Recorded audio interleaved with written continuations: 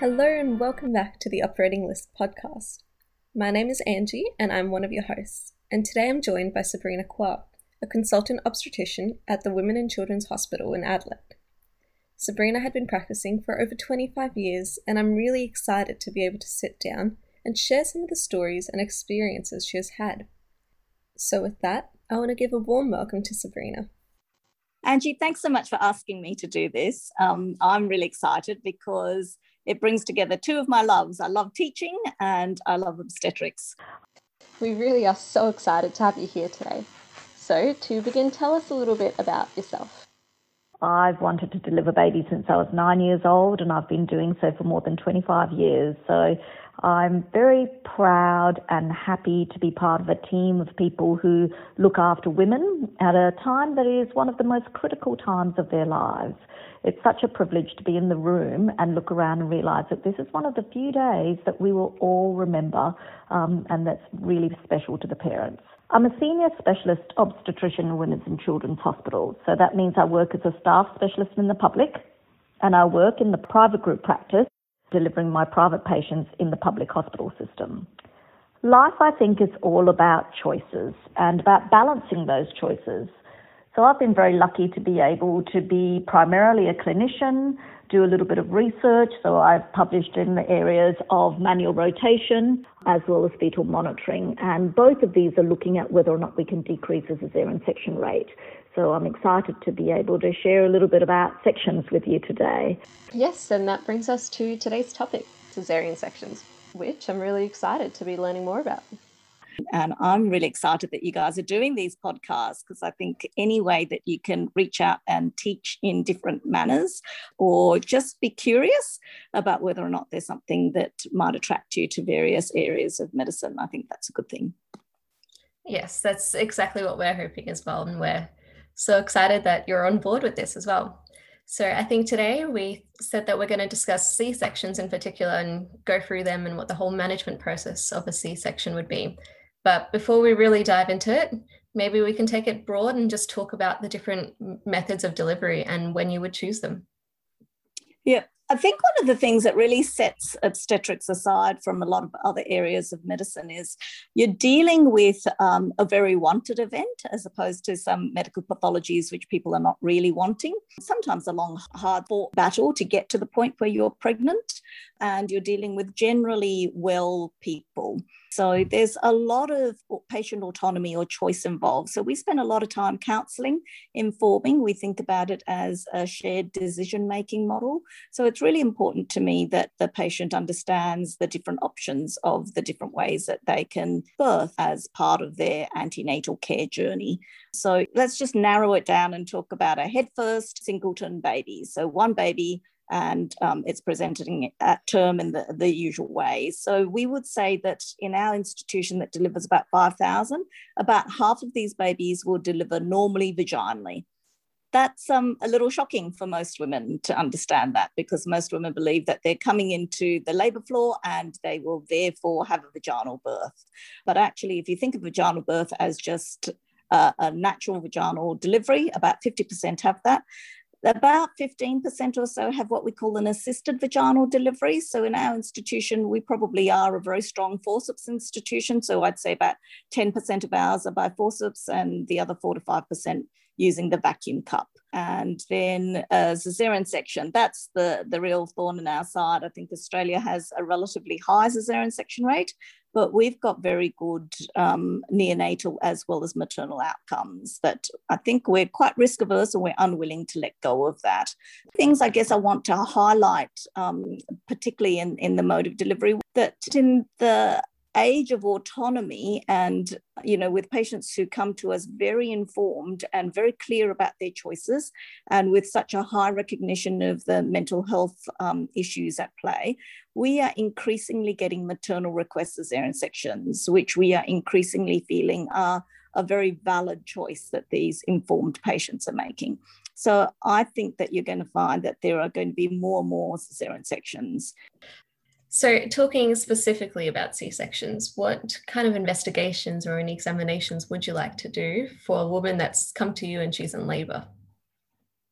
Okay, so when a lady's in labour, you take for granted that a lot of the screening has already been done, that we've checked for whether they've got diabetes, and you know how to manage that. And obviously if they have, then you'll be checking their sugars and making sure that you keep them on track during their labour. High blood pressure, likewise, we definitely want to be doing their blood investigations in case their platelets are down, which happens in preeclampsia, which might change our options in terms of offering them an epidural. And so we work very closely with our anaesthetic colleagues on the delivery suite where that's concerned. So there's a lot of medical illnesses that we need to be across and to have safeguards in place with that.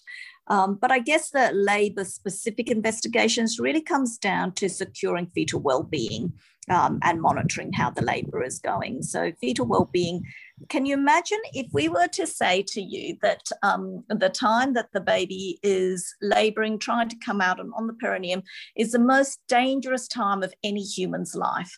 And so you walk into an intensive care unit and I say to you, all you've got is the heart rate to look at, because that's really all we've got. We've got the fetal heart rate. We've got some adjuncts that we can do a fetal ECG that might help us to read that CTG a little bit better, but you don't have everything that you're used to in the rest of medicine to be able to monitor how this fetus is going. So we use everything. We use things like, do we think that the maternal temperature or the fetal heart rate, tachycardia, suggests that there's an infection on board, because an infection gives you a discrete and different pathway to injury versus the hypoxia that you're usually looking out for. We make sure that we start some monitoring early so that we've got a baseline of how happy baby is. So we use what's called the CTG, which is the cardiotachograph. So it looks at the baby's heart rate as well as looking at the mum's contractions. And therefore, you can then interpret how the baby is dealing with stress, because every baby will be stressed in labour. It's just a matter of whether or not they give you good, reassuring signs of, look, here I am, I'm dealing with the stress, but I'm coming back to the baseline and I'm well resuscitated. We look at making sure that we're watching the contractions and we don't have too many contractions in, we call it every 10-minute block. So we like 3 to 4 moderate to strong contractions every 10 minutes so that we know that we've got good labour that will hopefully result in cervical dilatation. We also look at the colour of the liquor. So the fluid that surrounds baby can tell us a lot. If it's got that meconium greenish colour, we know that baby's had a stressful event at some point in time. We also know that as a separate pathway to injury, we need to be a little bit more careful how much fetal distress we tolerate in our watching the CTG. If mum's had a bleed inside, and sometimes these are concealed and it's only when you rupture the membranes that you realise that that's the case, we need to be very, very careful, because an antepartum hemorrhage can weaken, but the postpartum hemorrhage can kill, and women can bleed very quickly. So we need to take a little bit of care in watching how the baby's traversing the terrain. And we've got the ability to turn down the contractions if we're looking at using syntocinon, a hormone to give you contractions to either start labour or to keep labour going. And we can also give a medication to butylene to be able to, relax the uterus a little bit. And that's like, if you're thinking of the idea of the fetus running on a treadmill, that's like turning down the treadmill. And you do that to resuscitate the fetus, to just put a pause on everything, see what the baby's like. If the baby recovers, then you can start up again. But if the baby really doesn't recover and the baby is distressed without the stimulus of having contractions, then you need to start having that conversation as to whether or not you're going to actually be able to achieve a vaginal birth. So we've been kind of talking about this topic of fetal distress. What are the signs that you might be looking for to know whether you might need to do an unpredictable method of delivery? Okay, so I guess we can think of this in 2 ways. One is before we get to fully dilated. So the cervix has to be fully dilated for us to be able to do an assisted vaginal delivery, forceps or vacuum. Before we're fully dilated, the only other option if you need to deliver the baby is by cesarean section. And so the 2 reasons that you might need to do that is if you suspect fetal compromise, which we've already talked a little bit about. And the other one we haven't touched on so much is progress. And I want to share with you a story of a patient of mine that I think is just delightful because it encapsulates pretty much most of your teachings and learnings that you can focus on in understanding intrapartum care. So this lovely lady had a large for gestational age baby. So that means that, other people might call it impending macrosomia. So this is a big baby. A lot of us do an ultrasound in the third trimester, so about 32 to 34 weeks, so that we can get a feel for the size of baby. But these babies often will hover well above the pelvis because it is the size of baby that will determine the descent. So we all focus on the dilatation, but the descent is actually really important. And typical to her situation, she had slow progress. But she made it to fully dilated, but baby's head stayed high and it was in the occiput posterior position.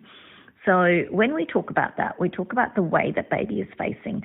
And when babies are looking downwards, they deliver most easily. So head first, looking downwards, what we call occiput anterior. When they're looking upwards, or mums might call it stargazing, baby spine to your spine, sunny side up, that posterior position that happens in 10 to 20% of babies can prove tricky to manage. 75% of these babies will need to be delivered operatively. So that means something to turn the baby, so forceps, vacuum, or the hand to turn the baby to be occiput anterior and then deliver, or a cesarean section, which is very tricky and dangerous. Not all cesarean sections are equal. Some are harder than others, and a fully cesarean section in an OP baby is one of your trickiest cesarean sections. So I think all obstetricians need an answer to the OP baby. Mine is to use my hand to turn the baby. So we went off to theatre because I felt that this baby hadn't proved itself to certainly be able to navigate the birth canal. Really important that you talk to your team and you manage that communication so that you optimise the outcomes for everyone and make it safe for the lady. So the anaesthetist knows that I'm uncertain of my success rate. The theatre staff are waiting to open the caesarean section pack in case I'm not successful with my forceps and I need to deliver by caesarean section. And the neonatologists are ever ready that if that's the case, then baby may well have struggled for a little while to turn forceps and then end up as a section. So we're all on the same page. And I managed to turn baby very easily using the ultrasound, as well as I use my fingers on the ear to help me work out which way baby definitely is facing. Because very few babies, in fact I haven't come across any, have their ears stuck the wrong way round. So I find the ear a really useful thing to tell me that, okay, definitely I need to turn this way to turn baby clockwise from facing upwards to facing downwards. So successfully did that, but then we didn't get any descent, and that's the alarm bells. That's saying to you, you know what, you shouldn't be doing a forceps here. You should be doing a cesarean section. Funnily enough, as a surgeon, it is much harder to decide not to do a procedure than to do a procedure. So off we went to do the cesarean section. And we took the greatest of care to disimpact that head. Remember, that head has been trying to come down, down, down, and now you're going to reach from the abdomen down and scoop it up and hope not to tear the edematous, very overworked muscles of the uterus. So you can do that from both ends. You can use a fetal pillow to try and disimpact it vaginally, and that's a very good thing to do. So you inflate literally a pillow that pushes the head up very gently.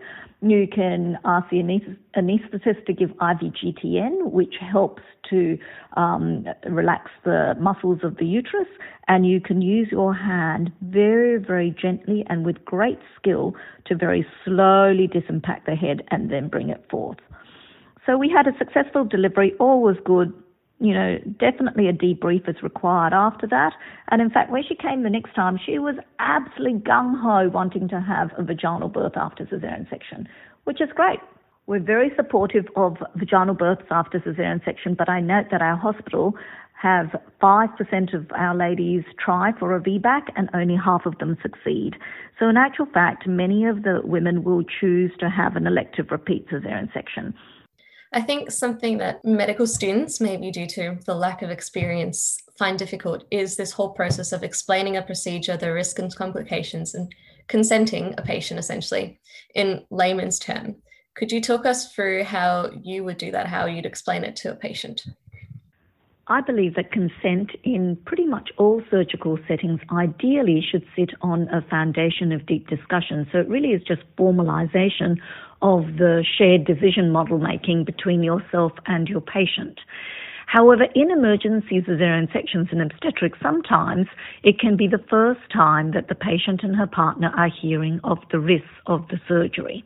So it's really important that you set the tone. I do so by quieting the room and explaining that I'm going to do a consent, which is a legal document and is quite important for them to listen to. So then I go through and explain that 30% of our deliveries in this hospital is done by cesarean section, so we're very good at this way of delivering baby. But nonetheless, I'll explain to them how it's done, and then I'll explain the risks of it. So I go through and explain that we make a crossways cut under where the top of someone's underpants might be on mum, and then cut all the way through the layers across on the uterus and deliver the baby. At this point, I'd like you to embrace this as your baby's birth in theatre. So we'll drop the drapes, and it's actually a very beautiful experience for you to see your baby being born. Once birthed and after some delayed cord clamping, baby will go over your left shoulder to where the neonatologist is waiting to just check baby over and then bring baby over to mum for some skin to skin. It's during this time that we're delivering the placenta and closing up. So the risks of the operation include that of infection. We do cover you with antibiotics, but obviously it's possible to get infections, usually in the lungs or in the wound afterwards. So where the lungs are concerned, it's about getting you up and moving. And in fact, all of the recovery is about normalizing and mobilizing. And that's why we will give you injections into your tummy of Clexane to thin the blood until you're walking around enough so that we diminish the risk of having a clot in the back of your leg. If a piece of that breaks off and goes to your lung, that's a life-threatening situation. If you've had operations before, then there may be a risk of our injuring your bowel or your bladder or the ureters. And in fact, I enter every abdomen as if things are stuck in the wrong place anyway. Should we do that and we know about it, the repair is actually quite straightforward. It's really if we injure an organ and we don't know about it, and that's why we ask you to please come back to us if there's any problems after the operation for the weeks thereafter. It's possible that as we enter the uterus, there's a slight incision made on baby. This is like a paper cut on baby's skin. It's unlikely to happen, but were it to happen, it doesn't scar, it heals very easily. Bleeding is the big issue, and we know you'll bleed. It's a matter of how much you bleed. If you bleed so much as to need a blood transfusion, then obviously we'd like to talk to you about it. If we can't, then we talk to your partner. It is possible to bleed so much that we need to take out your uterus in order to save your life. This happens about half a dozen times in South Australia.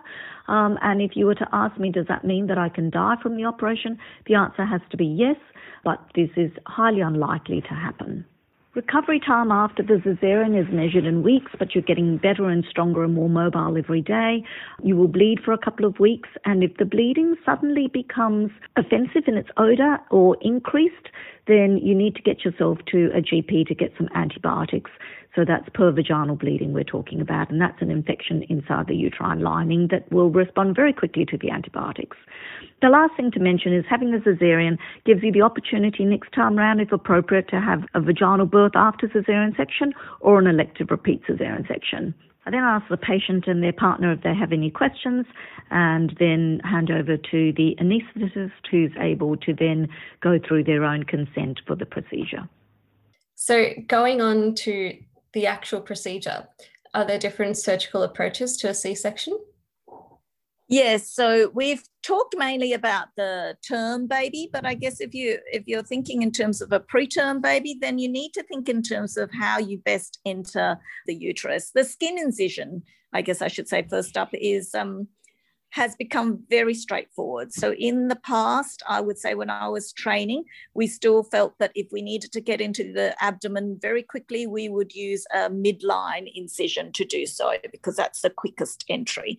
However, because we've had a change of scope of practice where a lot of people might be pure obstetricians, not do any gynecology, and therefore not use that longitudinal incision on the skin very much, And because even in our gynecological colleagues, they're using a lot of keyhole or laparoscopic surgery. So there's far less opportunity for the midline incision to be used. We now train everyone to use a transverse skin incision, even in an emergency. So the skin incision's almost always going to look the same. On the uterus, though, there's an area called the lower segment that forms throughout the second half of the pregnancy. And depending on how well formed this thinner segment is, determines whether or not you feel you can use it to deliver the baby. So a preterm baby, you always have to ask yourself, is there enough lower segment there? And if baby's been head first the whole time, there may well be. But if baby's transverse, you might find that there's not a lot of lower segment, and you have to be aware that in a preterm delivery, you might be safer off doing what's called a classical cesarean section, so a straight up and down scar in the middle of the uterus, which will be thicker, harder to get into, and will bleed more. However, it lays the uterus open and gives you better access to delivering the baby.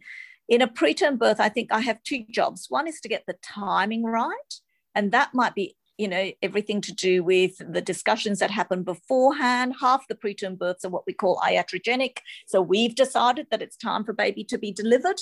And the other half are because they've come into preterm labor. And sometimes if they do and they get infected, it's actually important for you to chase that baby out, because babies don't do well in an infected environment. And once I've got the timing right, then it's important that I give the neonates a baby in the best condition possible. So a traumatic delivery. There are times that you'll make a transverse incision and you'll have trouble delivering the baby. Then you've got the option of turning it into a T incision, of going upwards to be able to do that. But otherwise, routinely in a cesarean section, the approach is to do an crossways incision on the uterus, what we call a lower transverse incision. And you need to be careful not to go out too wide. We call that tiger country. So that's where the uterine artery and the ureters are at the side of the uterus, and you want to avoid getting yourself into that area. Since we're touching a bit on anatomy, could you talk us through the layers that you go through to get there? Yeah, absolutely. So we've already talked about the skin incision. Just a tip, I would be trying to develop your ability to use a scalpel both in a feather-light way when you're on the uterus, for example, as well as in a very definitive manner when you're on the skin, for example, because if you're feather-light on the skin, you'll end up with a skin incision that's ragged. And my father taught me, he's an obstetrician as well, that the skin and how that heals, and that's your signature. That's all the lady's going to remember when she looks down. So the woman's going to very much want it as nice a scar as possible. So make sure that it's not wonky, it's not lopsided, that it is central, that it's as small and low as possible cosmetically, and that you do a very definitive, decisive cut on the skin. Then you cut through the adipose tissue, then you get to the rectus sheath and you cut through that. Ever mindful that if she's had abdominal surgery before, you might have loops of bowel or even bladder stuck to the back of that sheath. Then you will end up getting to the point where you can separate the muscles and you get to the peritoneum, and you'll get to your visceral and parietal peritoneum. For us, we like to reflect that bladder down, because we know that if we do that, then we'll have a little bit more space to deal with when we're closing up the uterus, that we won't end up injuring the bladder.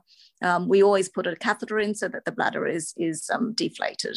And then we cut across the uterus in transverse incision in the center area first.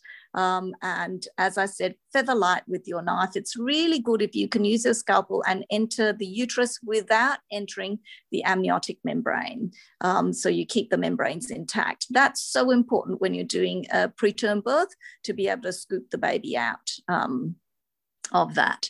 And then the other thing I would say is make sure at that point in time, before you cut into the uterus, I always look up and make sure that all my team members are there, and they're attentive and aware that the baby's about to be born. So my neonatologist and my anaesthetist is there. Sometimes You'll need some help delivering the baby. If you feel like it's been a fully cesarean section, you put the pillow in, your anaesthetist might be able to give you some IVGTN, which will relax the uterus and allow you to deliver the baby then. It's also a nice time to get the parents a little bit excited and say to them, I hope you've got your phone ready because baby's about to be delivered, because, you know, almost always it's a very happy moment in theatres when babies are being delivered. If in fact you are concerned that the baby is going to be unwell, then, you know, it's good for you to have talked to everyone beforehand and very much have your neonatologist on the same page with that. So then we deliver the baby using our hands. Sometimes people use their forceps with their head first. If it's a breech baby, then you need to actively deliver the breech. So either the bottom itself first or the feet first, and then deliver the rest of the baby. Arms coming out actively as a love set. So you sweep them over the body to deliver the arms. And then the head, you might get your assistant to flex the head from the outside, pushing on the mum's tummy. And you use your hands in a particular maneuver to be able to flex that head and bring it out. And if not, then you might use forceps to do that. So all of that needs to be done so gently, because you're fully aware that that uterus being injured and tearing down to the vagina or tearing out to the sides, to that tiger country, is really something that you don't want to be doing. You want to make sure that you look after the mum's tissue as best you can. If it's a fully dilated cesarean, then you're very aware that the uterus may well be very bogged with fluid, and that muscle may well tear very, very easily. If they've had a previous cesarean section, the uterus itself might be very thin. So it's just knowing the nuance of all these different scenarios, which you learn, right? You learn through your years of training, and you become very skilled at doing obstetrics. I often laugh that we're very lucky in obstetrics. We only actually have one surgery, so we better get it right and do it well. It probably is a bit of a simplification of the situation, but I think most of us are very comfortable being able to navigate the anatomy of the pelvis. And then when you're closing up, it's really important to understand your blood supply comes in laterally. So the first thing we do, the first 2 sutures we put in after we've delivered the placenta, is to the angles of the incisions. So the lateral angles. Once you've I put figure of 8s in actually, but once you've tied your 2 sutures there, you very much control the blood loss. Then you can close, and we routinely close in 2 layers for the uterus. And once the uterus is closed, then most of us will do a bit of a check, make sure that the ovaries and tubes are normal, and then be happy with our hemostasis, and if necessary, we might do a figure of 8 to capture any vessels that might still be problematic. And then once we've done that, then it's just a matter of closing up the sheath. And most of us will put in a suture to the adipose tissue. For me, that's really building the foundation of my skin to make sure that everything's sitting nicely so that the skin doesn't have any tension at all. Another little tip I'll give you for the skin closure is that sometimes people close skin and there's a little bit of puckering on either side because they're putting knots in. For a cesarean section scar, you don't need to put knots in for your skin. You just start 1 centimetre lateral to where your incision starts, and then pop up where your incision angle is, go all the way along, come to the end, again, duck under and come out 1 centimetre lateral. You've now got your suture length on either side. When you put your dressing on and you cut the rest of the excess suture off, so you've got probably about 3-4 centimetres of suture lateral to where your incision starts. That's all you need. So you'll find that I use a suture that needs to be removed in 5 days, and I've never had a situation where the suture has somehow come out. So without those knots, you'll find that you get a very nice, even, neat closure. So I guess at this point, this is when the new mum and dad can go off and enjoy their baby. But you as a doctor, are there any specific key concerns you might have or things you look out for once the procedure has finished? So let's focus on the post-operative situation for the mum. It's really important that you go and debrief with mum and dad because, as I said, giving the best care is only part of it. It's also helping the patients to understand what they've received and for you to understand how the decision might have impacted on the patient. So I tend to talk through what has happened, reassuring them that the cesarean section went perfectly well. Baby was born in a really good condition and we're happy for baby to be in the room with you. I'll look forward to seeing you tomorrow and we'll talk through things again tomorrow. For tonight, we'll leave the catheter in and you can feel very confident that you'll have enough pain relief. And if you're uncomfortable and wanting more pain relief, just ask for it. I often say to them, we're the house of drugs, so there's plenty of opportunity for you to anything that will make you comfortable. Then the next day, I try and get there to make sure I go through a debrief with them. And that looks like saying to them, are you comfortable with how everything went? Do you understand? Will I talk through the events? Do you understand why we made the decisions we did along the way? And give them plenty of opportunity to ask questions and say to them, I'll see you again at 6 weeks anyway. So if there's anything that you're mulling over, very happy to talk about it then. And then I'll attend to any of the post-operative care that needs to be looked at in terms of the bladder, making sure the bladder is functional. Sometimes the bladder gets a little bit, distended or injured through the forceps and needs a little bit of an extended rest, or through the cesarean, in which case you might choose to leave the catheter in for a little bit longer. Unusually, but sometimes if you've handled the bowel for any reason, you might need to think about keeping the lady nil by mouth or going slowly with oral fluids or watching for, bowel sounds and what you would learn on the usual surgical wards with abdominal and bowel care. However, most of our ladies bounce back very quickly where their gut function is concerned. It's really encouraging them to mobilize and then encouraging them to come back to see you at 6 weeks and making sure that that scar heals well. And then touching on contraception. So it's very important that they understand that breastfeeding is not contraception that they can fall pregnant very quickly afterwards, and that may or may not be their choice. And if they've had a cesarean section, we talk about the interpregnancy interval. We think maybe 18 months might not be a bad delay in terms of, waiting a little while before having another baby. The length of stay has changed a great deal in the time that I've practiced. So at the beginning, we'd be saying a week to 10 days for ladies having cesarean section. Now some ladies are leaving on the same day, the day after having a cesarean section. And even if the patients are staying for a bit longer, that looks like 2 to 3 nights after cesarean. And we do a fair bit of the care in the house. So we have domiciliary midwives who will go home and help with that post-operative care as well. Every now and then you have a cesarean that you're a bit concerned about, that you worry about perhaps some rebleeding or an acute abdomen that needs to go back to theatre or retain products. And so if that's the case, then we've got a high dependency. I would either the patient needs to go straight back to theatre or more commonly go to high dependency so that we can watch them very closely and carefully and consider whether or not we need to take them back to theatre. So we are coming to the end of our time now, and I don't want to take up too much of your day, but this has been very engaging to listen to. Before we head off though, do you have any key take-home points for anyone out there listening? Yeah, definitely. I think that the majority of the people listening, I think most of you will not end up doing obstetrics, and you'll find that your passion will lie elsewhere. Obstetrics, I think, is a very confronting thing. You're either very drawn to it or, it might not be for you. And if it's not for you, I would encourage you to really try and learn very carefully, because those weeks in your obstetrics during your medical education might be the only time that you have exposure to the pregnant woman until you're mid-career and suddenly on an aeroplane they call for a doctor. In a tertiary hospital setting, it's very easy, and I know most people will understand that the physiology of a pregnant woman is so different that they'd rather not get involved.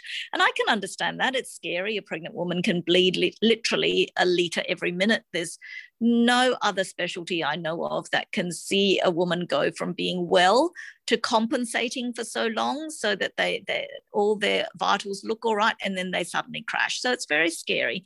But the best thing you can do is to arm yourself with a good education so that you feel confident that you can do your best to help a pregnant woman in that situation.